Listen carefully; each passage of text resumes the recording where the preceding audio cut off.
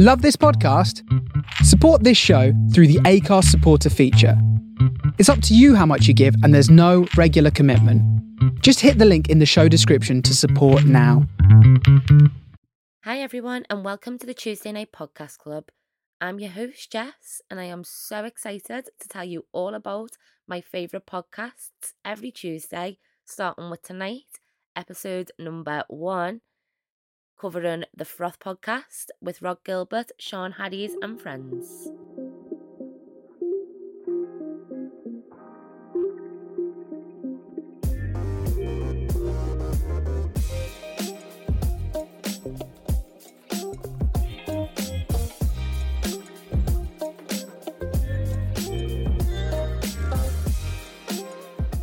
The Froth is hosted by UK comedian Rod Gilbert and his comedy writer wife Sean Harries.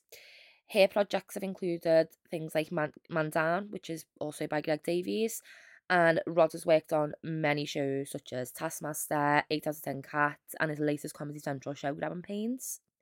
Both hosts are actually hilarious, and a bonus is that they both have the most gorgeous, strong Welsh accents. I love a really authentic accent. I find it makes them a lot more relatable, and from that I feel more involved in the conversation rather than just talked at. If you are into your UK comedy, I'm sure you will have heard these two before, and the guests are also really big names on the circuit every week. The guest on this particular episode, Barry Castagnola, he's also the show producer, so he's actually a special guest every week. And then there's also James Acaster. He is so funny. He's my all-time favourite comedian. He's known for a lot of shows like Mock the Week, and he also does the same Taskmaster series as Rod. If you haven't watched that Taskmaster before, I would 100% recommend starting with Series 7. It doesn't really matter where you start because the show has a new cast every series anyway, but the Series 7 cast with Rod and James is so hilarious. I literally cry laughing every time I watch it, and when I say every time, it's literally been more than 10 times. So definitely go and check that out. And with this episode of The Froth, there's also like a 20-ish minute YouTube clip where they just exclusively talk about their time on Taskmaster together. So if you do watch their series, watch this video afterwards because it's got some really fun and interesting insider knowledge that I especially loved. So onto the show's premise. It's very loose. It's more of a general conversation, which I enjoy. Like I say, it makes you feel quite at ease. You don't really have to concentrate as much as you would with maybe like a documentary. But they do have a loose structure, as I say. There's 2 to 3 news articles that Rod finds weekly, online, in the newspaper, on the TV, and they sort of epitomise the meaning behind a slow news day. So he reads these to the rest of the guests, and each one of the stories they have sort of a comedic commentary around, and then their own linkable stories. And the idea and goal of the show is for the guests to decide the frothiest of the stories, which by their definition is the one that wastes your time the most, or their time. So the fact that there is this loose structure, I think especially suits Rod, because his personality, I feel I can relate to quite a bit. He's very fun, but he's quite hectic. And I feel that he needs, like, his head's always in 10 different places at once. So he needs that, like, loose structure. A bit like me, if he got left to his own devices, he'd probably be going off on tangents, down rabbit holes. And the structure of the show sort of keeps him reined in.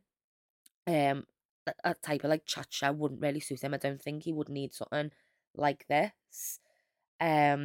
So on that note, please stick with me while I try and nail down and perfect my structure and stay on track for this show. I'll try to go on less adventures around the world to get to my point, which is to recap and review podcasts to help you find your new show. So let's get started. This episode is on The Froth, episode 39, titled Pandas Can't Be Bothered to Shag Anymore. Which, thinking about it, might not be the best title to start my podcast on, but let's do it. What we do is I will offer up to you for your delectation 3 frothy stories. At the end of it, you choose which one was the biggest waste of time. They'll all waste your time, just which is the biggest. So the first story, the clue's in the title for this one.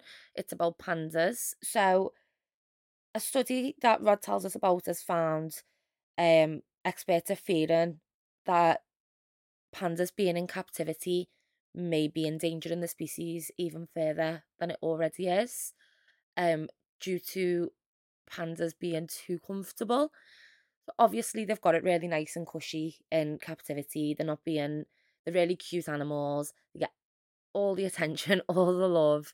I don't know if you've ever seen them really cute videos of when like zookeepers go into the panda enclosures to like clean up, and the pandas are so clingy. They just want to hug them and play with them. It's adorable.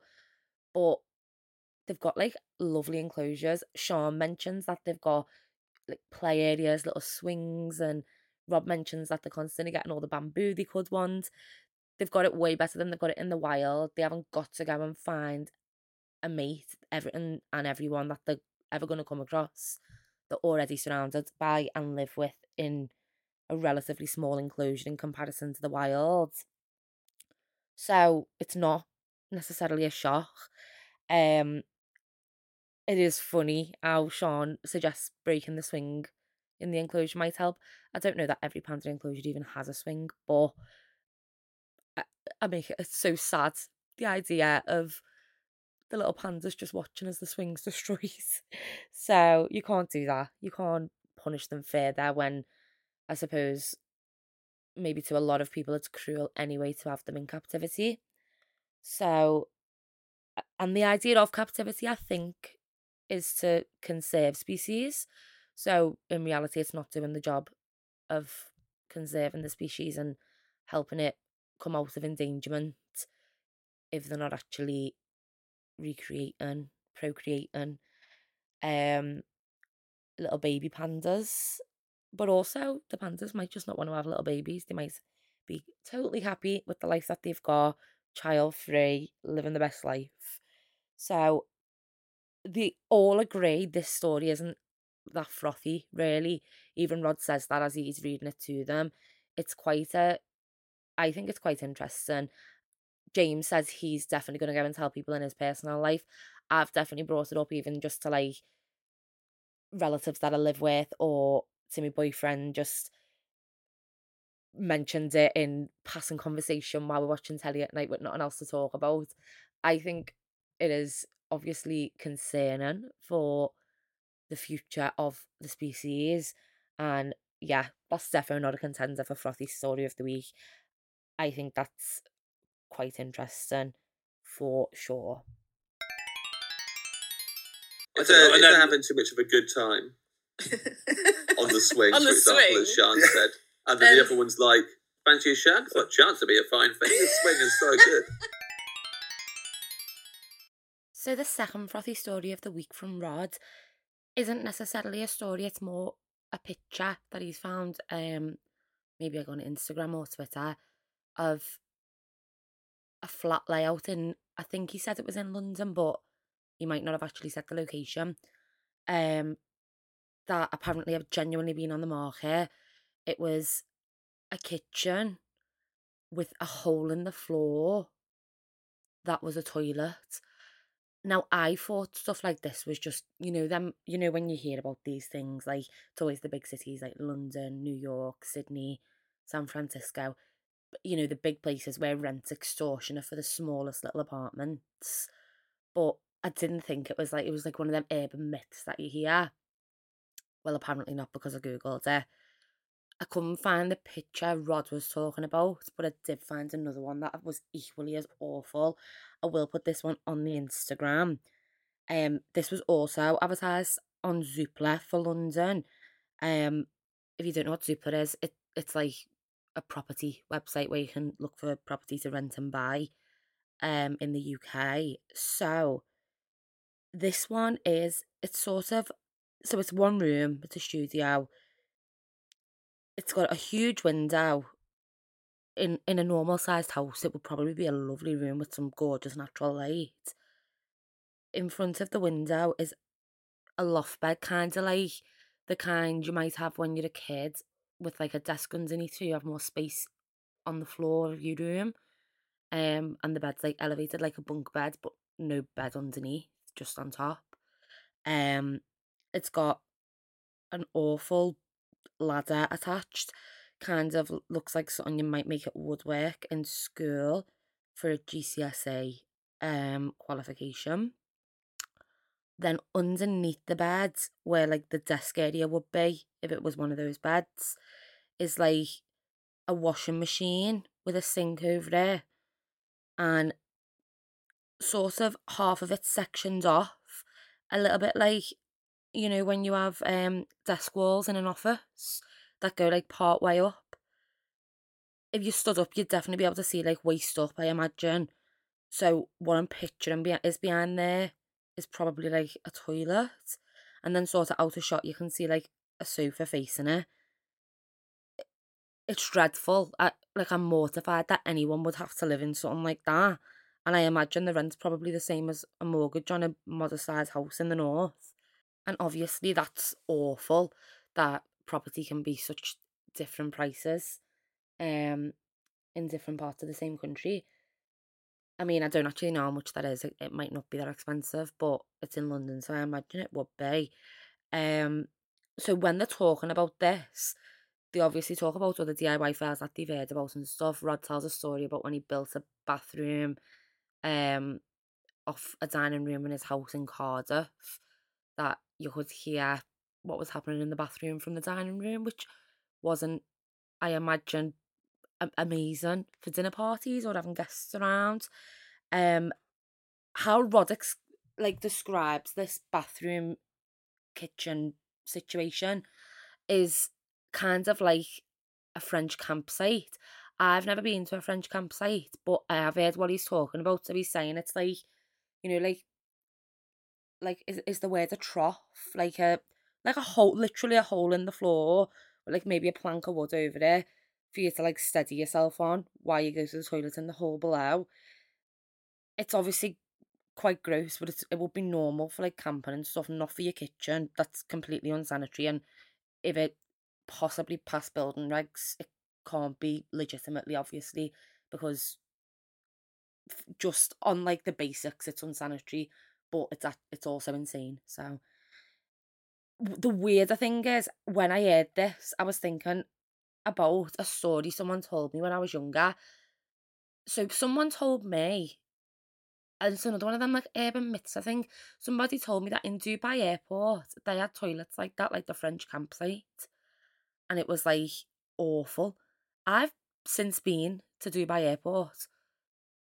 It was luxurious. It was nicer than some places I've been on actual holiday. It was lovely, and the toilets definitely weren't holes in the floor. That was a sidetrack, but I just thought it was relevant because I definitely got told that by someone. And I don't know where that lie will come from, because it's definitely not the case at all.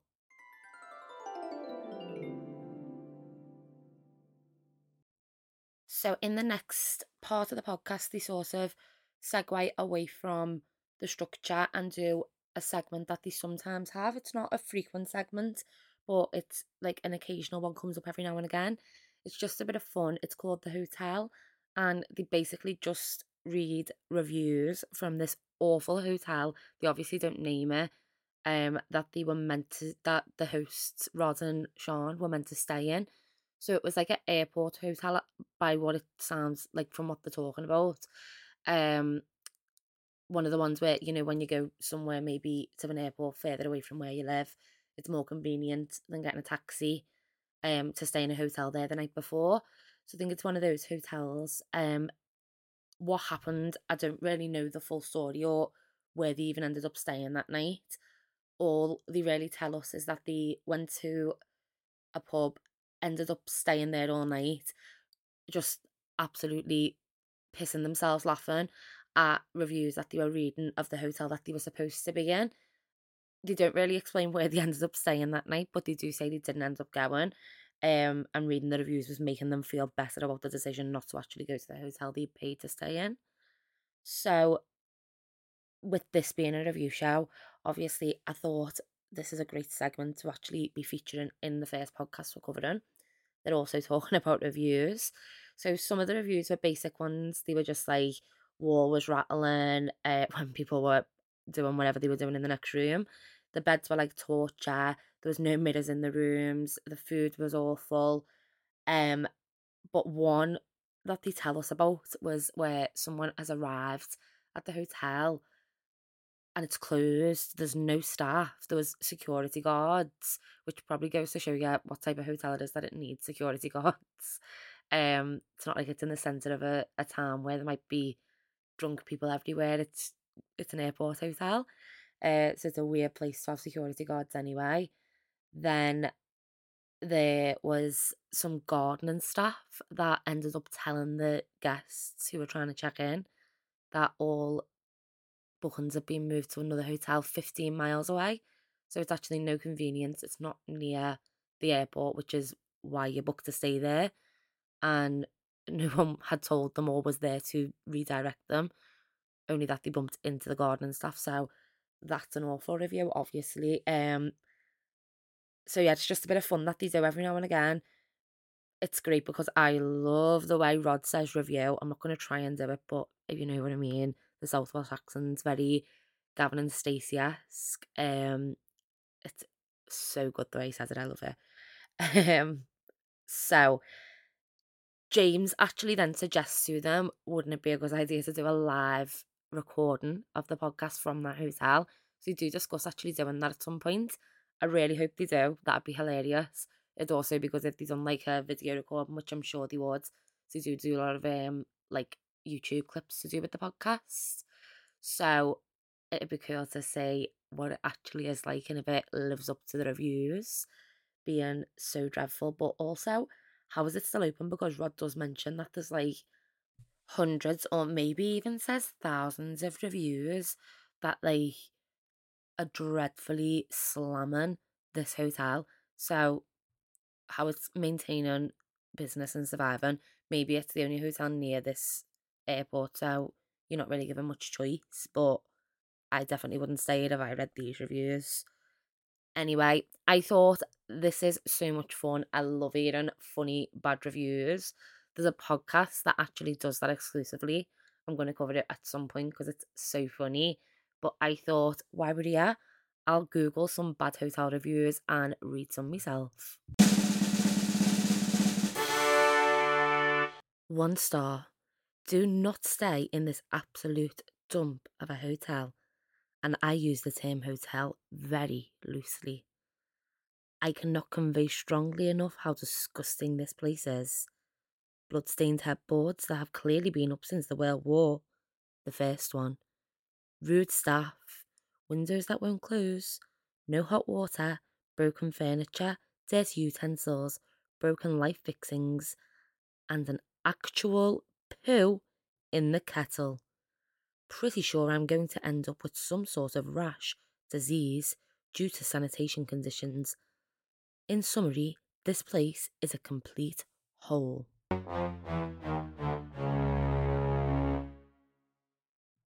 Sorry, what? Poo. In the kettle. I am mortified.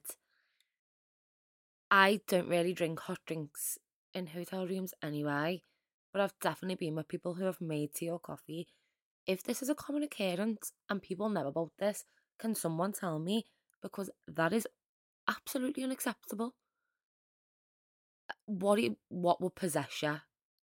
What would have to come over you to think that's a good or in any shape, way or form acceptable way to behave?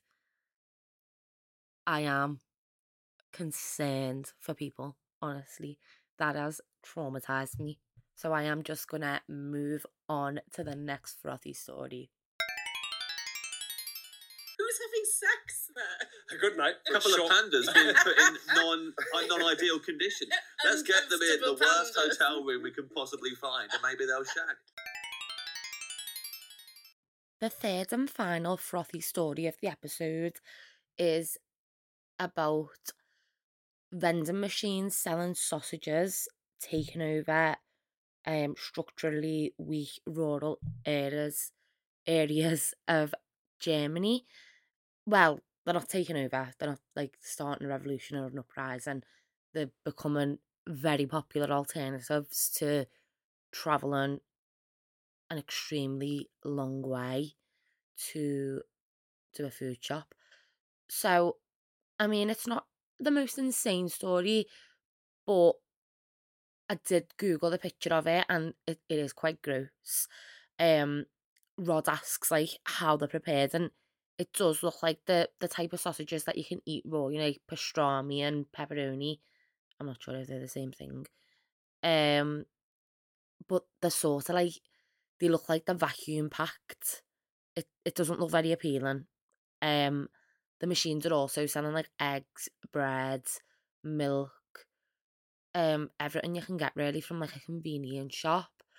But then I'm sure if like that many people live in the area for them to bother restocking it, they could probably just have a shop that gets restocked.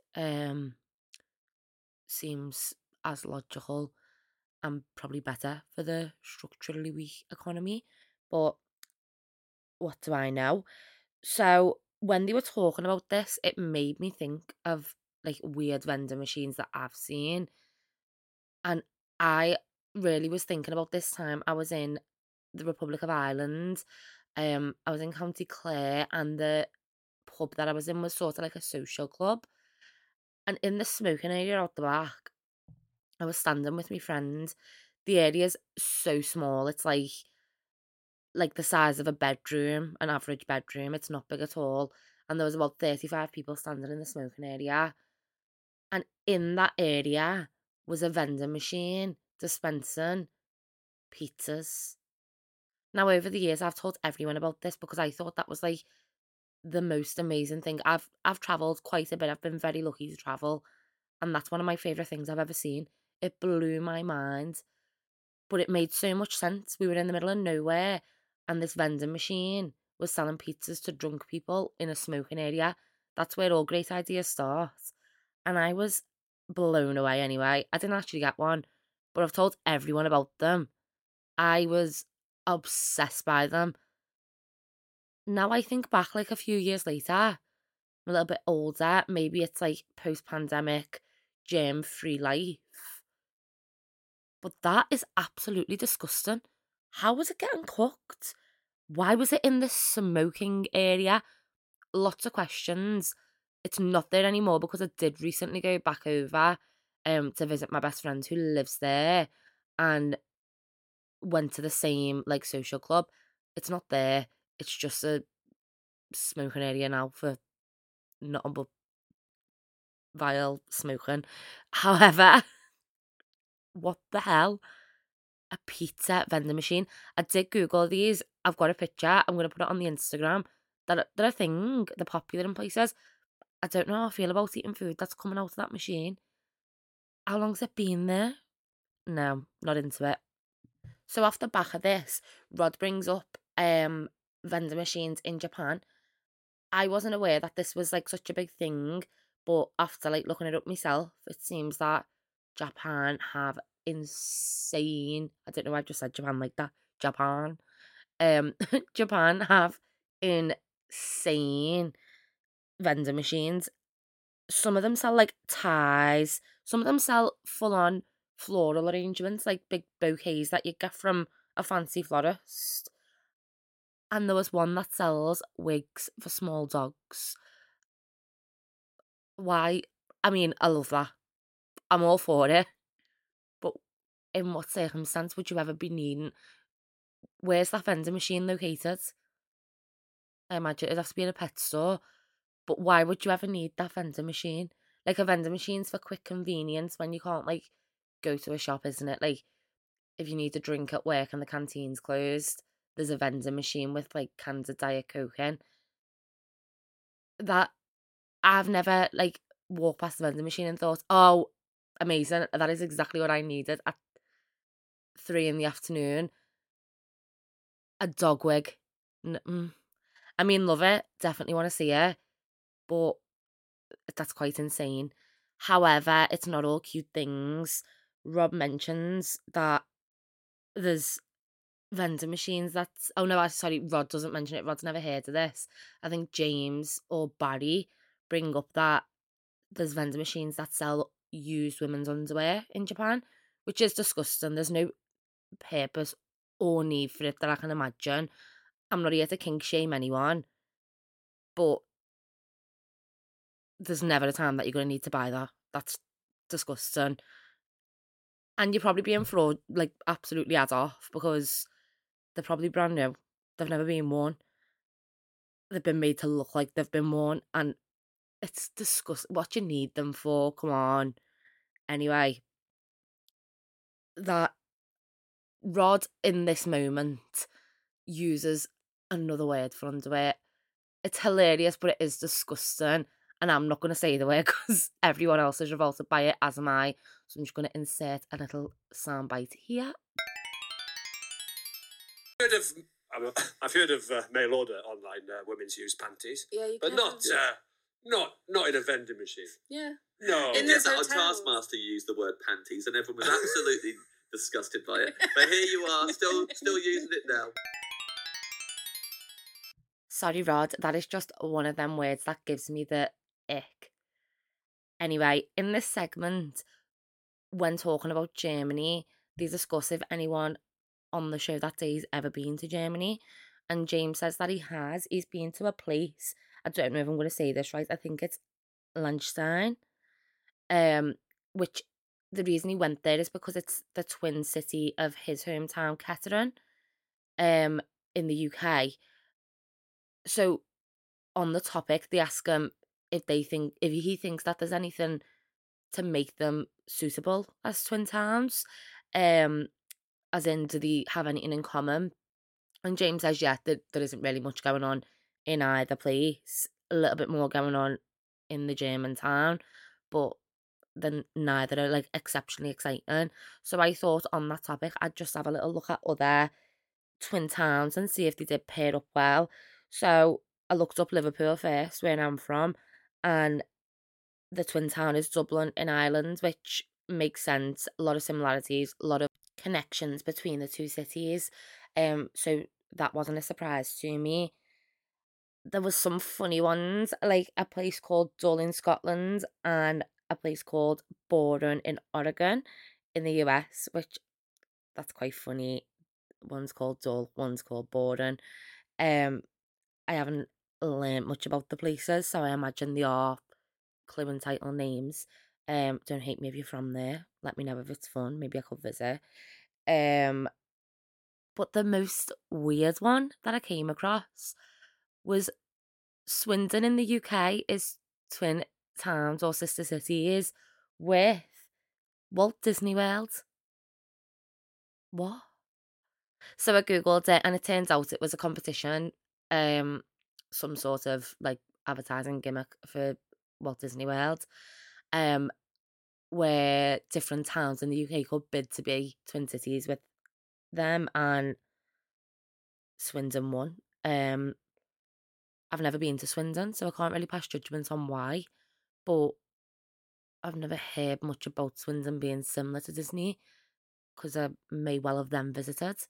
But yeah, I don't know. If you're from Swindon, let me know why it makes a good twin city for Walt Disney World, or if it's the most irrelevant pairing ever and they've got nothing in common. So to wrap up this week's episode of The Froth, they decided that the frothiest story was that of the vending machines in Germany. I actually think it should have been the hole in the floor in the kitchen, because I was just more interested in the other two stories. But I suppose that should be newsworthy. We should be talking more about buildings that just have holes in floors as toilets, because no one should have to live like that.